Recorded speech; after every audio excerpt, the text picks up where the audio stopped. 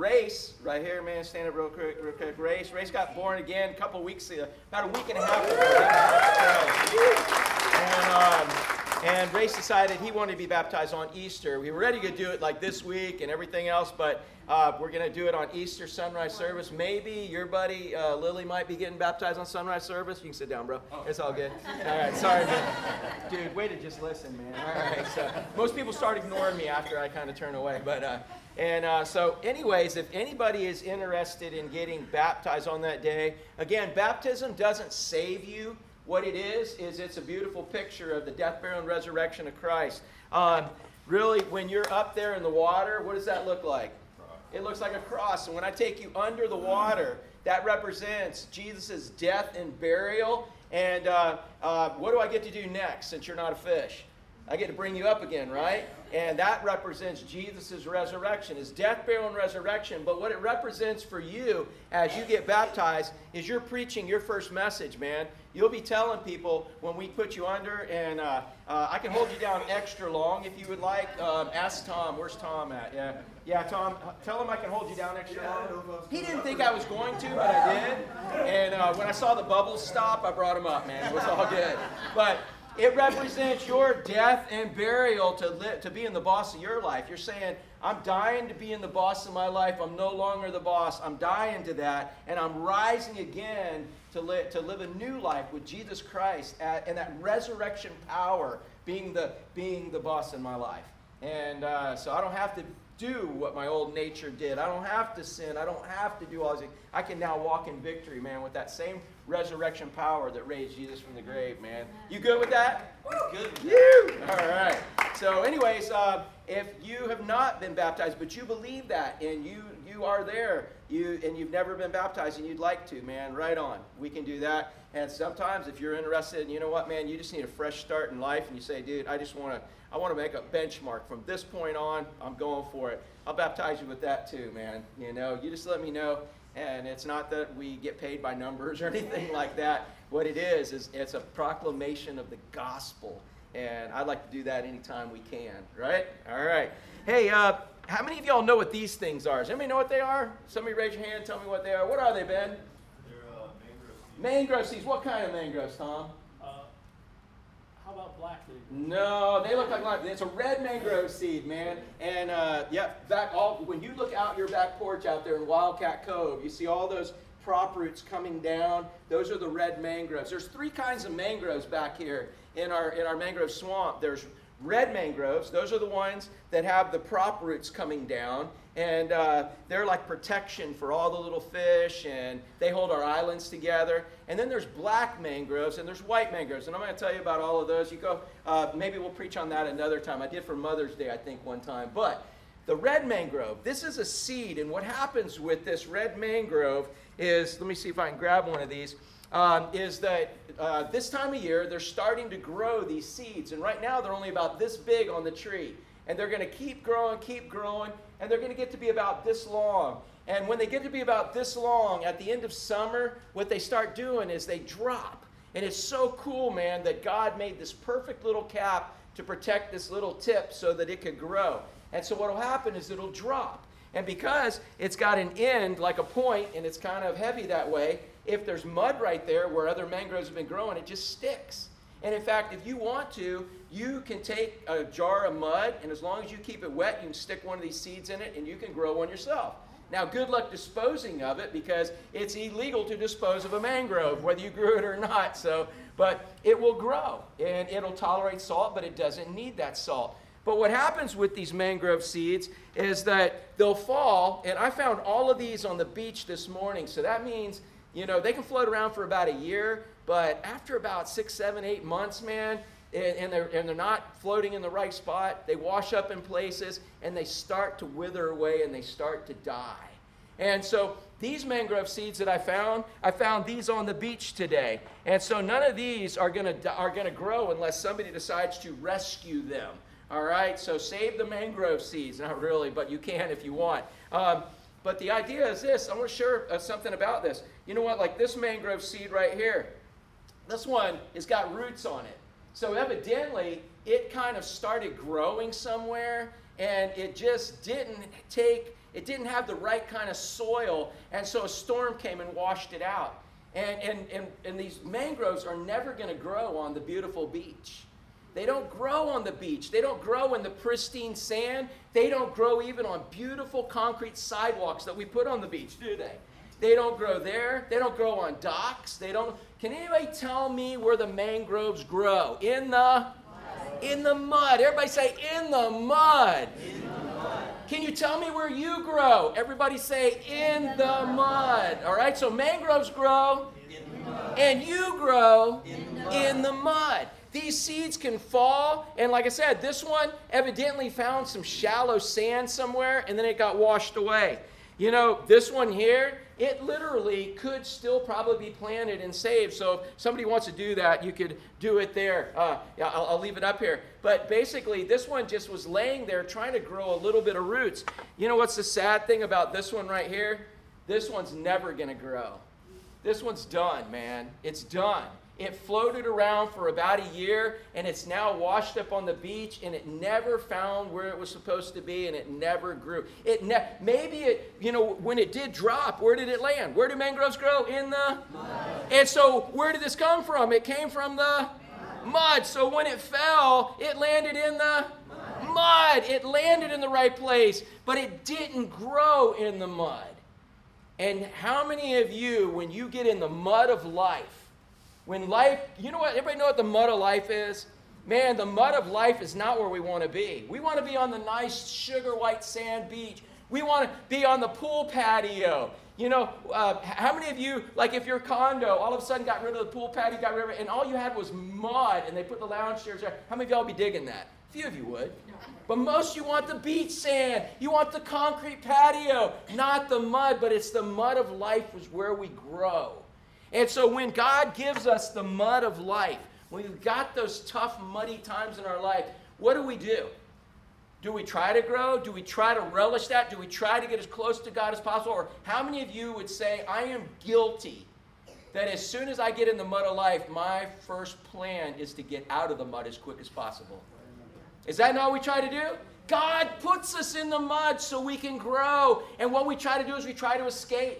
We try to escape unchanged, unscathed. We try to get out of it without being changed, without having anything happen. When in the reality of everything is that mangroves grow where? In the mud. And we grow in the mud. How many of you have ever gone through a tough time in your life and you would say that was one of the greatest growth times for you? Would you raise your hand and testify to that? Absolutely. We don't grow laying on the patio, laying on the pool deck in a lounge chair. Well, we do grow, but we don't grow. Man, we grow in the mud. And so where we're at in Acts chapter 8 is the church is getting ready to go through a period of time where the Jews are going to put them in the mud for the purpose of destroying them, the purpose of burying them. They got a little momentum now that they killed Stephen, as we learned last week. The church now has their first martyr, and up to this point, it's been pretty cool. Everybody's seeing all these miracles. Everybody's getting born again, but they've not had a lot of opposition. But now there's the first martyr. And dude, Stephen got killed. And this guy named Saul, who later becomes the Apostle Paul, was the one spearheading the whole thing. And so the Jews and all of those who were opposing the born-again Christ followers, now they had some momentum and they were able to put the church under intense persecution. They were throwing the church in the mud to destroy the church. But as a song we just sang a little while ago, the gates of hell cannot prevail against the church. The church is God's thing, and God says he's guarding, he's protecting the church. Not a church like Driftwood or first this, first that. The church, the born-again believers. And when he puts you in the mud like he put the church, man, know you're there for a purpose. They could have looked at it as political opposition. Man, we're getting persecuted. We're doing all these things. But the fact is that who's the one who put him in the mud, Laura? Who put him there? It wasn't really the Romans. No, I caught you on the spot. Who was it? Come on, man, tell me, who was it? Natalie, help her out. 1, 2, 3. It was God who helped. Yeah, God who helped you say that. No, it was God who put them in the mud.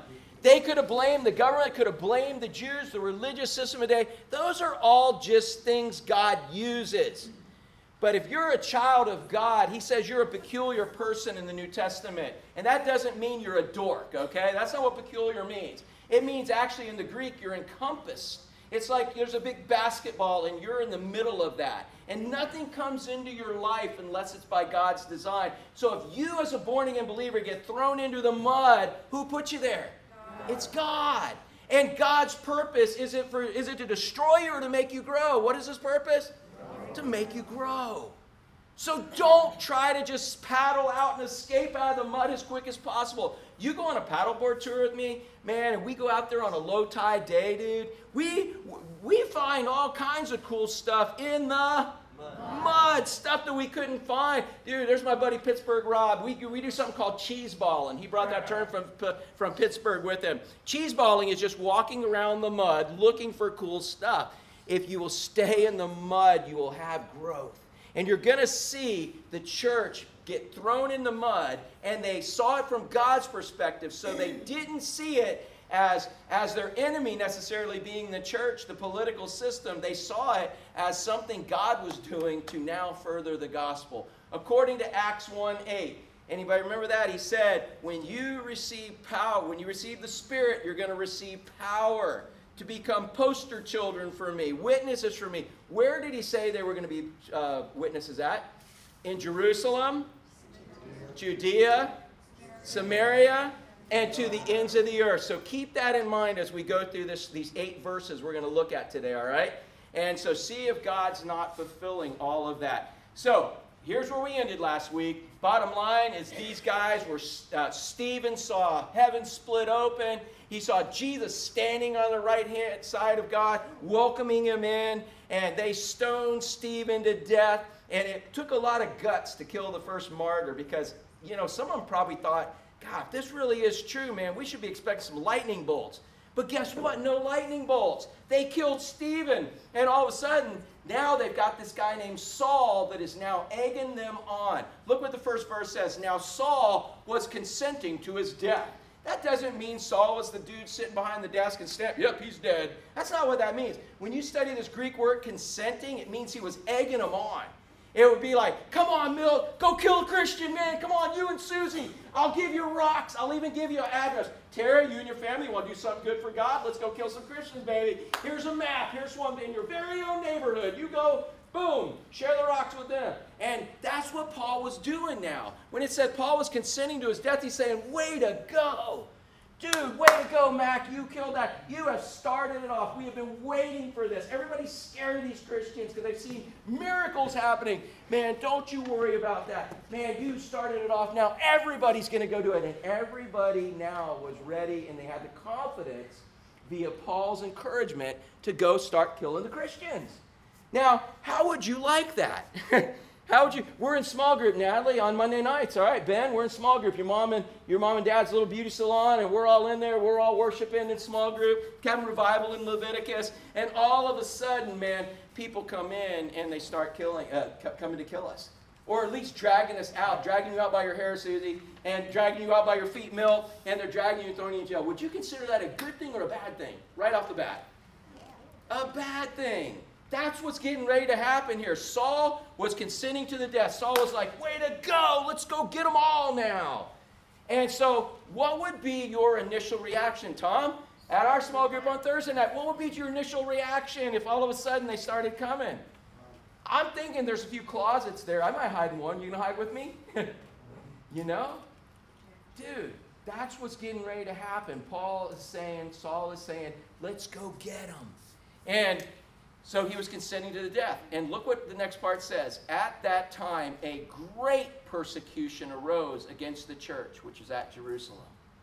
Oh my goodness. Now everybody who was not a believer at the time, and there were at least probably 10,000 believers we know of at the time, but everybody else, they were tired of the change. They didn't like what was happening now with 10,000 plus people all worshiping God and changing their system and their economy. And so they all now jump on the bandwagon. How many of y'all ever seen people just jump on the bandwagon not knowing what's on the bandwagon? You know what I'm saying? You know how easy that is? So that's what was happening. They had a leader named Saul. And he's like, yes, come on. And others were like, yeah, come on. And all of a sudden, they had a bandwagon of people that were all now going to persecute the Christians. Look what it says, man. It says, oh, back up one. It said a great persecution. Not just persecution, but a great persecution.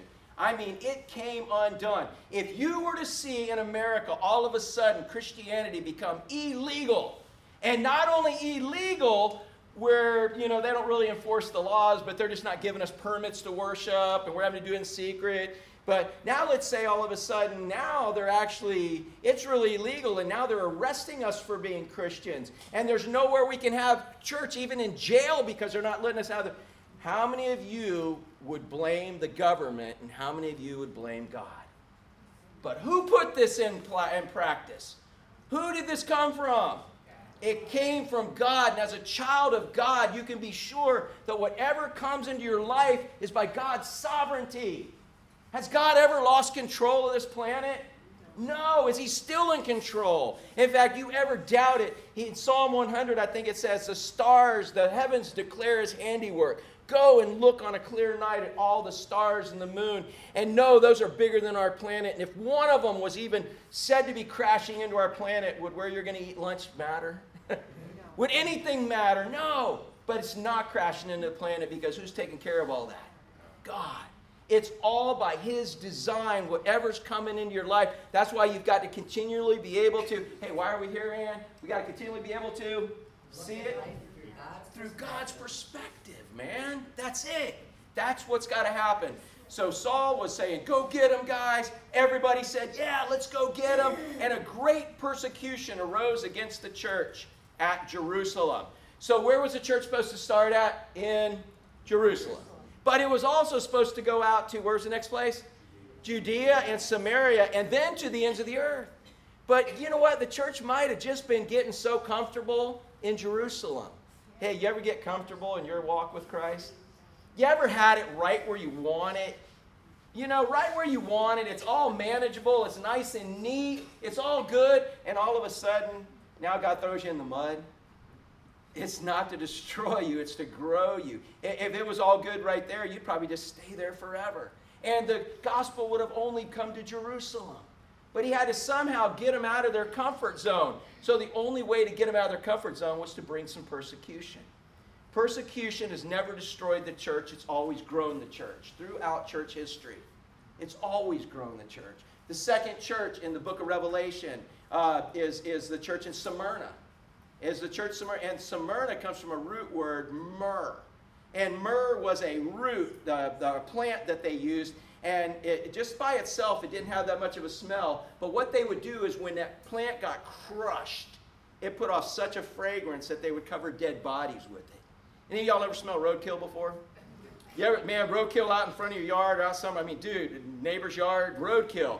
Can you imagine a plant that you could crush that would be so fragrant that it would overpower the roadkill?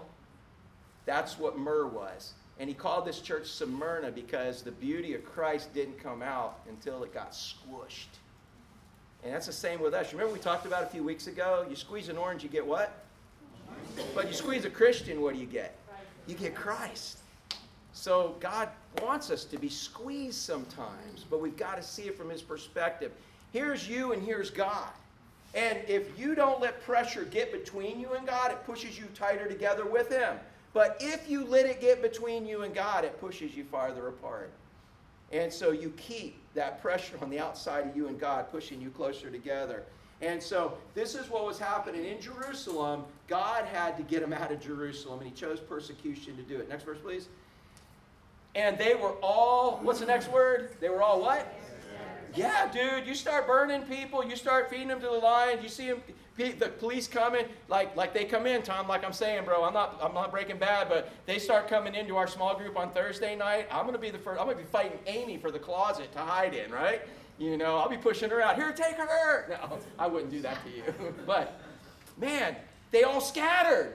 Boom, get out of here. Because, you know what? Just because you're a Christian doesn't mean you're always brave, does it? How many of you ever gone into a test God's put you in? He's thrown you in the mud and you're scared to death. Aren't you scared to death? It isn't until afterwards When you see the wake of his faithfulness that you're big and bad and brave and can talk about, in the middle of it, it's pretty scary, isn't it? And you're like, I don't know how this is going to work out. I don't know what's going to end in it. I don't know how I'm going to get through it. But God, I know that you've got me, and I'm going to trust you. And I'm going to trust you, and I'm going to follow you with my whole heart, with my whole soul, with everything I got. I'm going to follow you. And then when you're done with it, then now you've got confidence to look at the wake of his faithfulness in your life.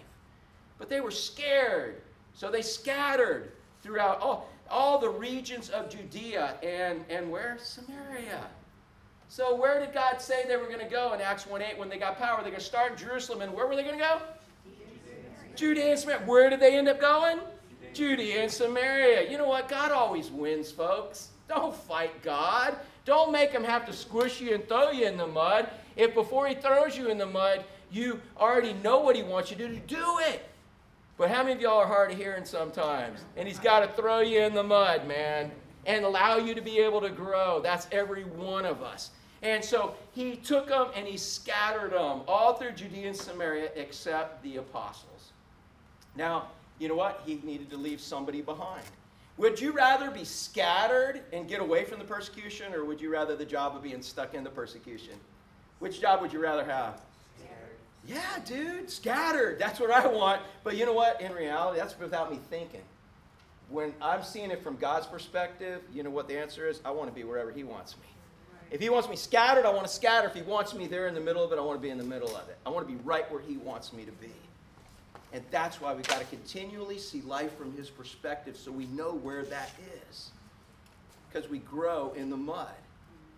You know, if the apostles would have scattered because they were scared, then you know what? They would have been like this mangrove seed. They'd have drifted all over the place and washed up and never grown. And the church wouldn't grow. Man, but God had it all under control. He knew what he had to do to make it all happen. In his sovereignty, it all worked.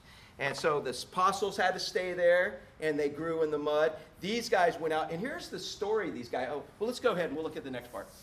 And look at this. Okay, so we take a little time out, parentheses in here. It says in next verse, we're only in verse 2. And devout men carried Stephen to his burial and made a great lamentation of him. This word devout men probably means not born again, but they were Jews.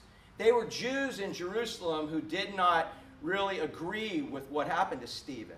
This was not done right. This was not done by the rules. This wasn't done by even the religious rules. It wasn't done by the Romans rules. It wasn't right. This man didn't deserve to have this done, and we protest.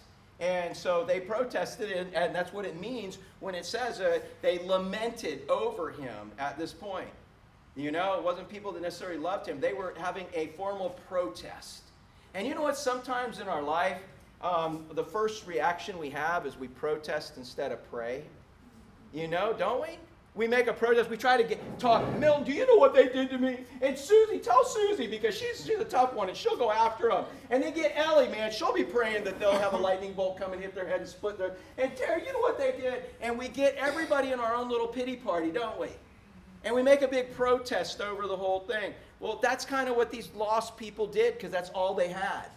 The people who didn't have Jesus couldn't see it from God's perspective. They just saw something was unfair. Anybody ever say that? It's not fair. Do your kids ever say that, bro? Hey, do you guys ever say that? You guys staying in big church, so I get to ask you questions, man. Did you ever say, it's not fair?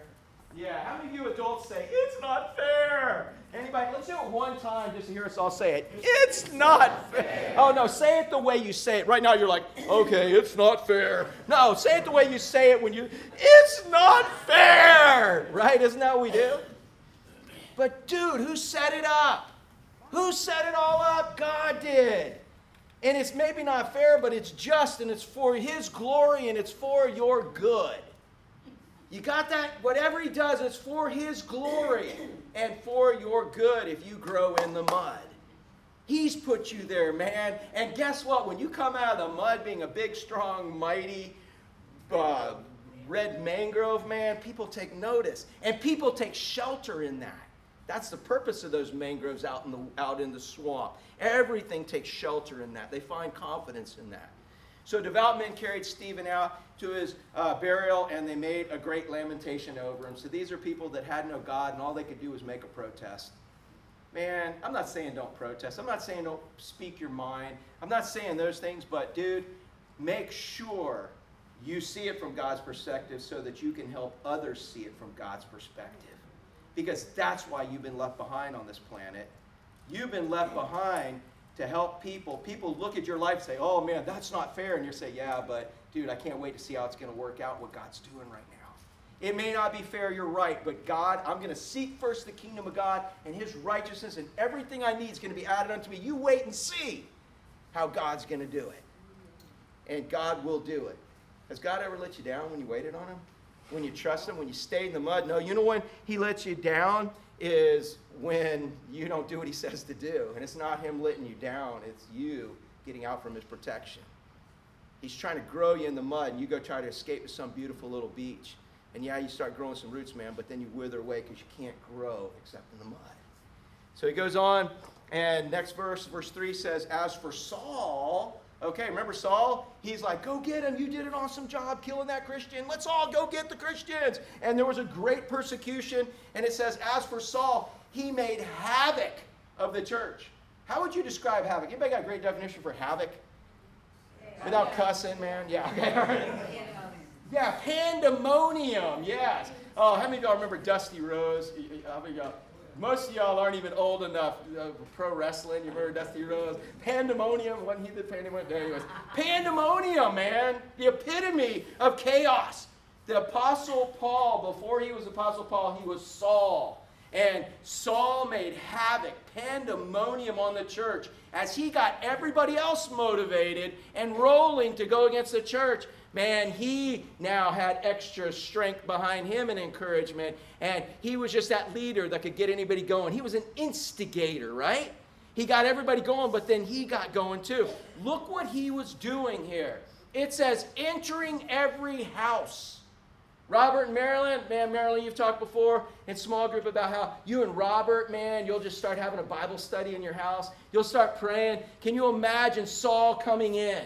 He's coming in your house when you're having your daily devotion. Natalie, when you're out there at Pepper Park or wherever you, Avalon, and you're studying, all of a sudden, Paul's got the police dragging you out by your hair. Because look what happened. He was entering every house, and what's the next word? And dragging, literally, Natalie. He sees you. Oh, you got a Bible? Cool. He's dragging you out by your hair. This was not some well-calculated little, like, okay, you better stop or we're going to spank you.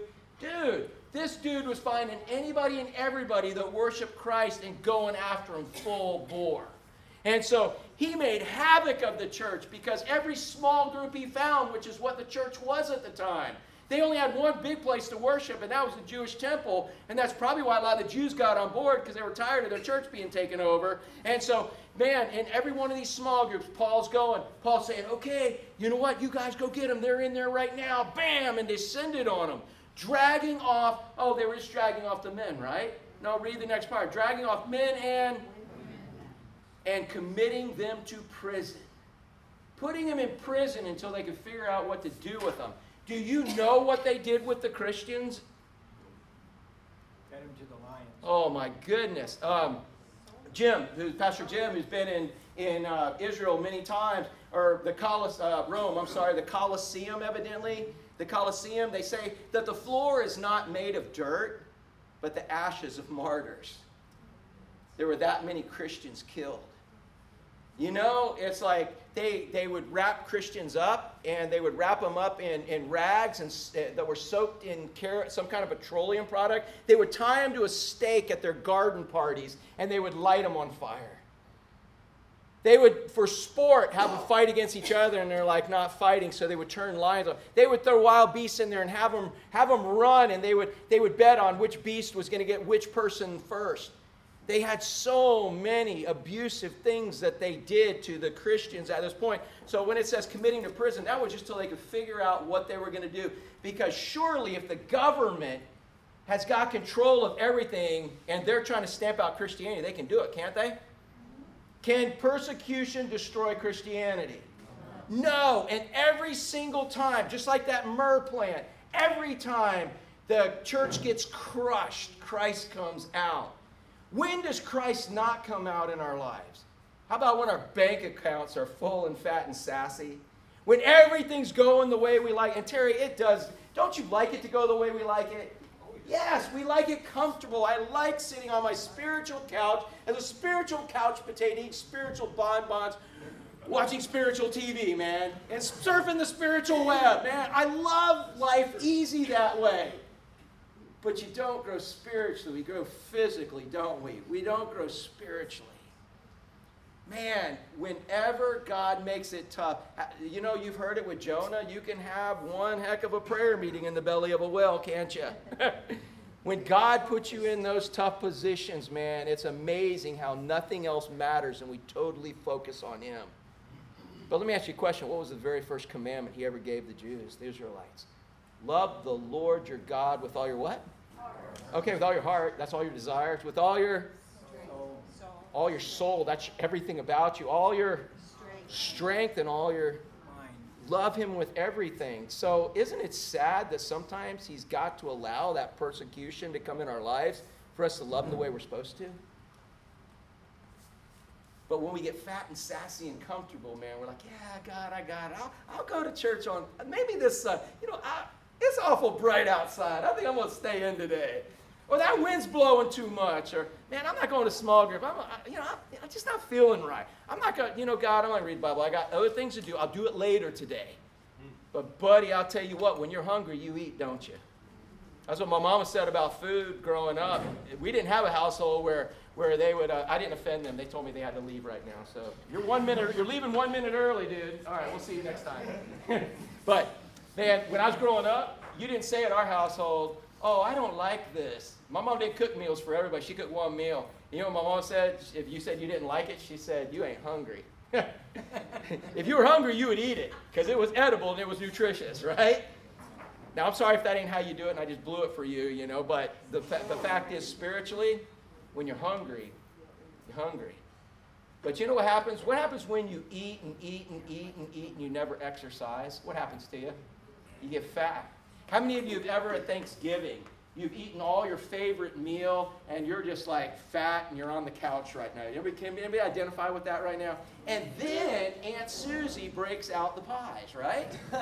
Dude, why don't we have those first? But she breaks out the pies and I'm already bloated right here and there's key lime and pecan and you have your pumpkin, man. These are cracker pies here. And anyways, man, she's bringing all the pies out right now. And I'm so full right now that my very favorite pies don't even look attractive anymore. I'm too full to eat something that's good. And isn't that what happens right now? We live in a day and age where we've got podcasts, man. You can listen to all the best preachers in the world. Man, we've got so much teaching going on. We got so many Bibles. We are so full. But if all we do is take it in and never exercise, spiritually we get fat and lazy. And you know what we do? We say, well, I ain't going back to that church. They didn't feed me. No, what probably happened is you are so spiritually fat, you need some spiritual exercise. Seriously, that's what happens to us. We need to exercise. We need to be put under pressure. We need to go out and we need to serve. Because I guarantee you can eat that big Thanksgiving meal and you go out with my nephews and play some flag football, especially at 54. Dude, you're going to be wheezing and digging a cup of water in about about 15 minutes. You're going to want it. So we got to get out and we've got to exercise. We got to take that mud that He throws us in and we've got to let that make us grow. Realize it's there on purpose. So Saul, man, it's when we don't have this that the church gets lazy and the church just gets flat and the church loses its power. Saul, as he made havoc on the church, entering every house, dragging off men and women, committing them to prison, man, that's a mess. How many of y'all would be beefing up your prayer life? If that's happening and you're a believer, and you're really a believer and you can't deny it, you're not just coming to church because, it's like something to do and you just meet these friends and it's all. Now you're coming to church because you need some soul food, right? Man, how many of y'all be beefing up your prayer life when all that's going on? You know you would. Therefore, so because of this, the church now is persecuted. So therefore, all the 10 to 20,000 people that gave their life to Christ, they went and they hid. And they went in caves, and they found their own little communities in the caves, and they had secret services and secret worship. And you know what? They started kind of going back to their Jewish ways, and they forgot all about Christ. let's see if that's what happens. Look at verse 4. Therefore, because of all this persecution beefing up, those who were scattered did what? They went everywhere, and what did they do? Preach the word. Because remember what we said before? When you receive power, he causes you to preach. And when you preach, you get persecution. When you get persecution, you... And when you pray, you get... And you start preaching all over again. But guess what? We're going to add one part to this, because when you get power, he causes you to preach, right?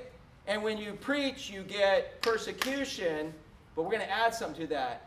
If you see why the persecution's there, we have productivity. We have the church growing. We have the gospel being shared. Because here's how these gospel conversations happen. It'd be like, dude, you're like, oh, you're new in town, aren't you? And I'm like, yeah, man, I came from Jerusalem, and I gave my life to this Christ dude who, like, died. But, dude, he rose again, for sure. I know he did.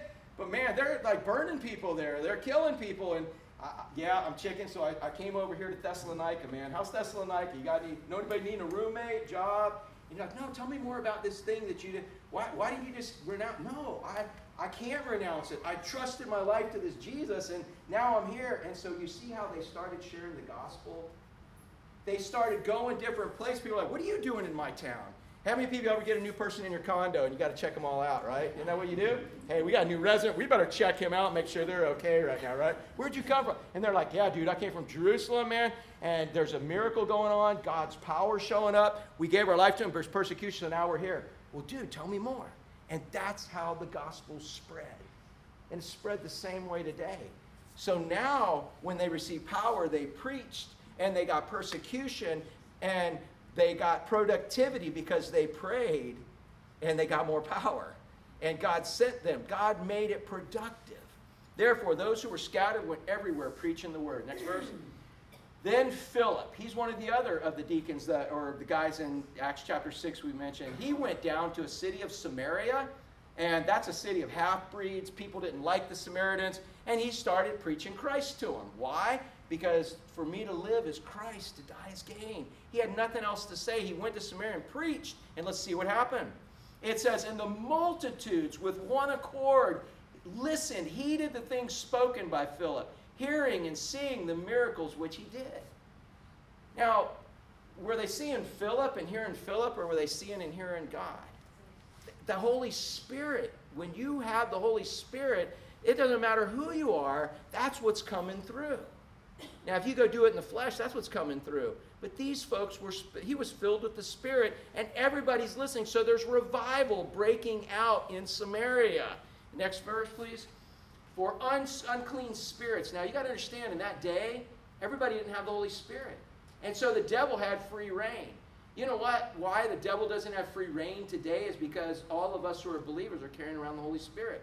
And the Bible even teaches that when we are raptured, when we're taking up, when the Holy Spirit is removed from this planet because we're removed, that all hell is going to break loose again.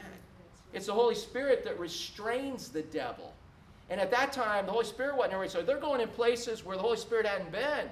And so that's why you always see demon possessions and all of this stuff being cast out, because that's what was needed to be done there. That was the greatest miracle that could happen.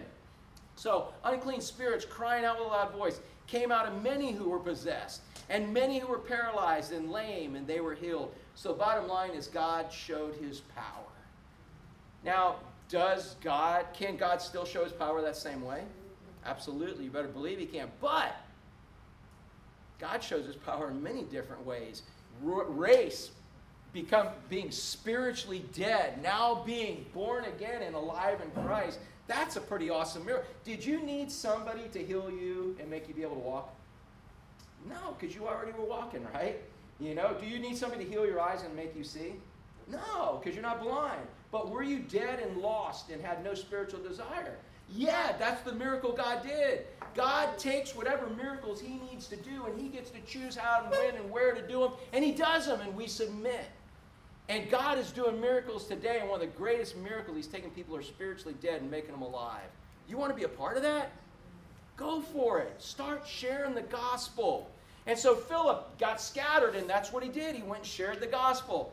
And so on the last verse, look what it says in this last verse. Help me out. Everybody read this together and we're done. And there was great joy in that city. What was there in that city? Great joy. Dude, let me ask you a question. When you're full of God, what's in your life? Isn't it great joy? But you got to grow in the mud, folks. You got to grow in the mud. And that's where we're at. I want you, if you ever are walking on the beach and you see these mangrove seeds, don't be like a mangrove seed that's washed up on the beach, because it's never going to grow there. Man, I hope you go out paddleboard and you get back in. We're going to be out there later today, and I'm going to show you, man, they sprout right up. That's where God has you grow, is in the mud. Now, try not to get too, comfortable when you are comfortable. I think you always need to be asking God. I'm not saying God doesn't want you to have comfort, but I will tell you this. God is way more concerned with your character than he is your comfort. And I think he's going to provide whatever you need to do whatever it is he's calling you to do. But the fact is we've really redefined what Christian comfort is these days. And David Platt kind of blew that out with a book called Radical. How many of you ever read Radical? And I'm not saying go read it, but it's a good book, because what he did, he said the American dream has killed Christianity because we've made that priority over doing what God's called us to do in a lot of ways. So much money, so much stuff, so much time, talent, and treasure is being spent on us instead of where God wants it being spent. Time, talent, and treasure, all of those things. And so what I want you to think about is this, that when you get put in the mud, who put you there? God put you there. And what are we supposed to do in the mud? Man, don't try to run out of the mud. Don't try to get out of it. God's got you there. And you know what? You guys remember Tarzan? How many of you are old enough to watch Tarzan on Saturday mornings? You remember Tarzan? And you know that was filmed in Florida before they covered Florida with concrete. That's what Florida looked like, literally. I promise you, that is filmed in Florida, up in Central Florida where I grew up. But you remember, what was one of the things, every show somebody got stuck in what? Quicksand. You remember that? And I hear my mom, everybody be watching, because there wasn't much TV on, and everybody, oh, don't wiggle, you're going to sink. Stay still. And I'm thinking, dude, I would not be staying still. I'd be trying to swim out of it. My mom would be like, no, if you swim in quicksand, man, you're going to sink. I'm like, have you ever swam in quicksand? No, in my mind I only said that. Otherwise I got smacked as a kid, right? But, man, it was like, don't move. Well, what do? You put your arm up and you just cry and say, help! And then you remember way over here there was Tarzan, right? All right, so how many of y'all remember Tarzan's yell? You guys remember Tarzan's yell? Okay, so help me out on the count of 3 just so they don't hear me. Oh, oh, oh. You can tell I played this a lot as a kid in the trees. We would swing through the trees, and all of a sudden they would hear, what? Oh, oh, oh, oh. And all of a sudden Tarzan's swinging down, and he's got a hand down there. And you know what? There were some people that didn't have a hand up, and he swung right by them, right? And then on the way back, maybe, it's like, stick your hand up. Oh, oh, oh. And if the dude never stuck his hand up, the dude sunk, right? But if that guy stuck his hand up, what did Tarzan do? Yanked him up and somehow had enough, is it centrifugal force? Enough kinetics, enough, I don't know what it was, dude. What was it, the principle? Yeah, he had enough energy to perfectly land them both right on a tree. And in his cool little bikini thing he had on, right? But the point is that person had to cry out for help, stick their hand up, and that person had to allow Tarzan to grab their hand. And that's how he got out of the mud. I'll close on this. 1 Corinthians 10:13. I've shared it before. One of my favorite verses that says, and it was written by the Apostle Paul after he got saved. He said, there's no temptation or test taking you, but it's common to man. Any test you're going through, someone else has gone through, and someone is going to go through. Don't ever let the devil think you're an isolated case. Woe is me, I'm the only one dealing with this, because no, you're not. The Bible says it's common to man. The next part says, but God's faithful. God has helped people out of that quicksand, and he's allowed some people to sink in that quicksand. And the difference is those who listen to him and those that don't. So no temptation taking you, but such is common to man. Look at the next part. It says, but God is faithful, who will not allow you to be tempted above that you're able. So God is not going to put you in a temptation that there's no escape for. But it's not your strength, it's not your maneuvering, it's not your wisdom. He says in the end of that verse, with the temptation, he will make a way to escape. I shared this with you last week. Y'all remember the spitball? I shared it with you last week. He will make a way to escape. You can't crawl we've all crawled our way out of the mud and not learned a lesson, period. And that's why we keep ending up in the same mud sometimes. But he will make a way to escape. You figure out why you're there and you grow. And you grow from it and you grow your faith, man, and you can be something that you couldn't be if you never were in that test. Man, that mud is such a blessing. Don't run from it. Run to him. Cry out to him. And just at the right time, like Tarzan, he's going to be, and he's going to come down at the right time. You remember? You remember Tarzan? Dude, I remember the guy's head's going under and all there is an arm. Just at the right time, man, God will yank you out. He'll make the way. He'll yank you out. And he's going to teach you and grow you through that in ways he couldn't any other way. It's his plan. Let's pray. Father, I love how you teach us that the church grows through persecution. But we are the church as individuals. And Father, we grow through persecution. We grow through trials. We grow through tribulation. Father, the ones that we bring on ourselves, plenty of us have jumped in the mud ourselves. We've put ourselves in these bad situations. But it's awesome to know that like Tarzan, if we cry out to you, you will rescue us in due time. But you've even allowed us to kind of sink in the mud a little bit on our own accord, by our own doing. To kind of teach us a lesson and teach us to be able to cry out to you and call on you. But while we're doing that, our total focus is on you. And I just think about what Peter and James both said, that we'll have perfect peace if our mind is stayed on you. So Father, for those who are in mud right now because of their own doing, which is probably all of us in some respects, Father, I pray that we would look to you to be our solution. And we would just love you with everything we have, following you. But Father, sometimes you've put some of us in situations that we don't understand why. Why does this keep happening? And it's because you have designed it to grow us. You've been preparing us our whole life for this moment and using this moment to prepare us for the future. Father, help us no matter what the situation. Help us to keep our eyes on you and trust you and focus on you. And Father, I pray that if there's somebody here that's never surrendered their life to you, they don't know they're going to heaven when they die, that you would give them a desire to believe what your word says, that they're a sinner and they've earned a free trip to hell, but Jesus died on a cross and paid for all the sins of the world for those who'd accept him. Father, give them a desire to believe that if they surrender themselves to you, that you'll rescue them and not only give them eternal life, but use them while they're here. Father, that's a desire they can't muster up. Father, that's a desire you have to give them. And if you give them that desire, you give them that ability. Give them a desire they can't refuse to surrender themselves to you. And Father, we give you all the praise and glory for doing that greatest miracle of this day, of taking someone spiritually dead and making them alive. Father, help us see the mud for what it's supposed to be. And help us never forget that we grow in the mud.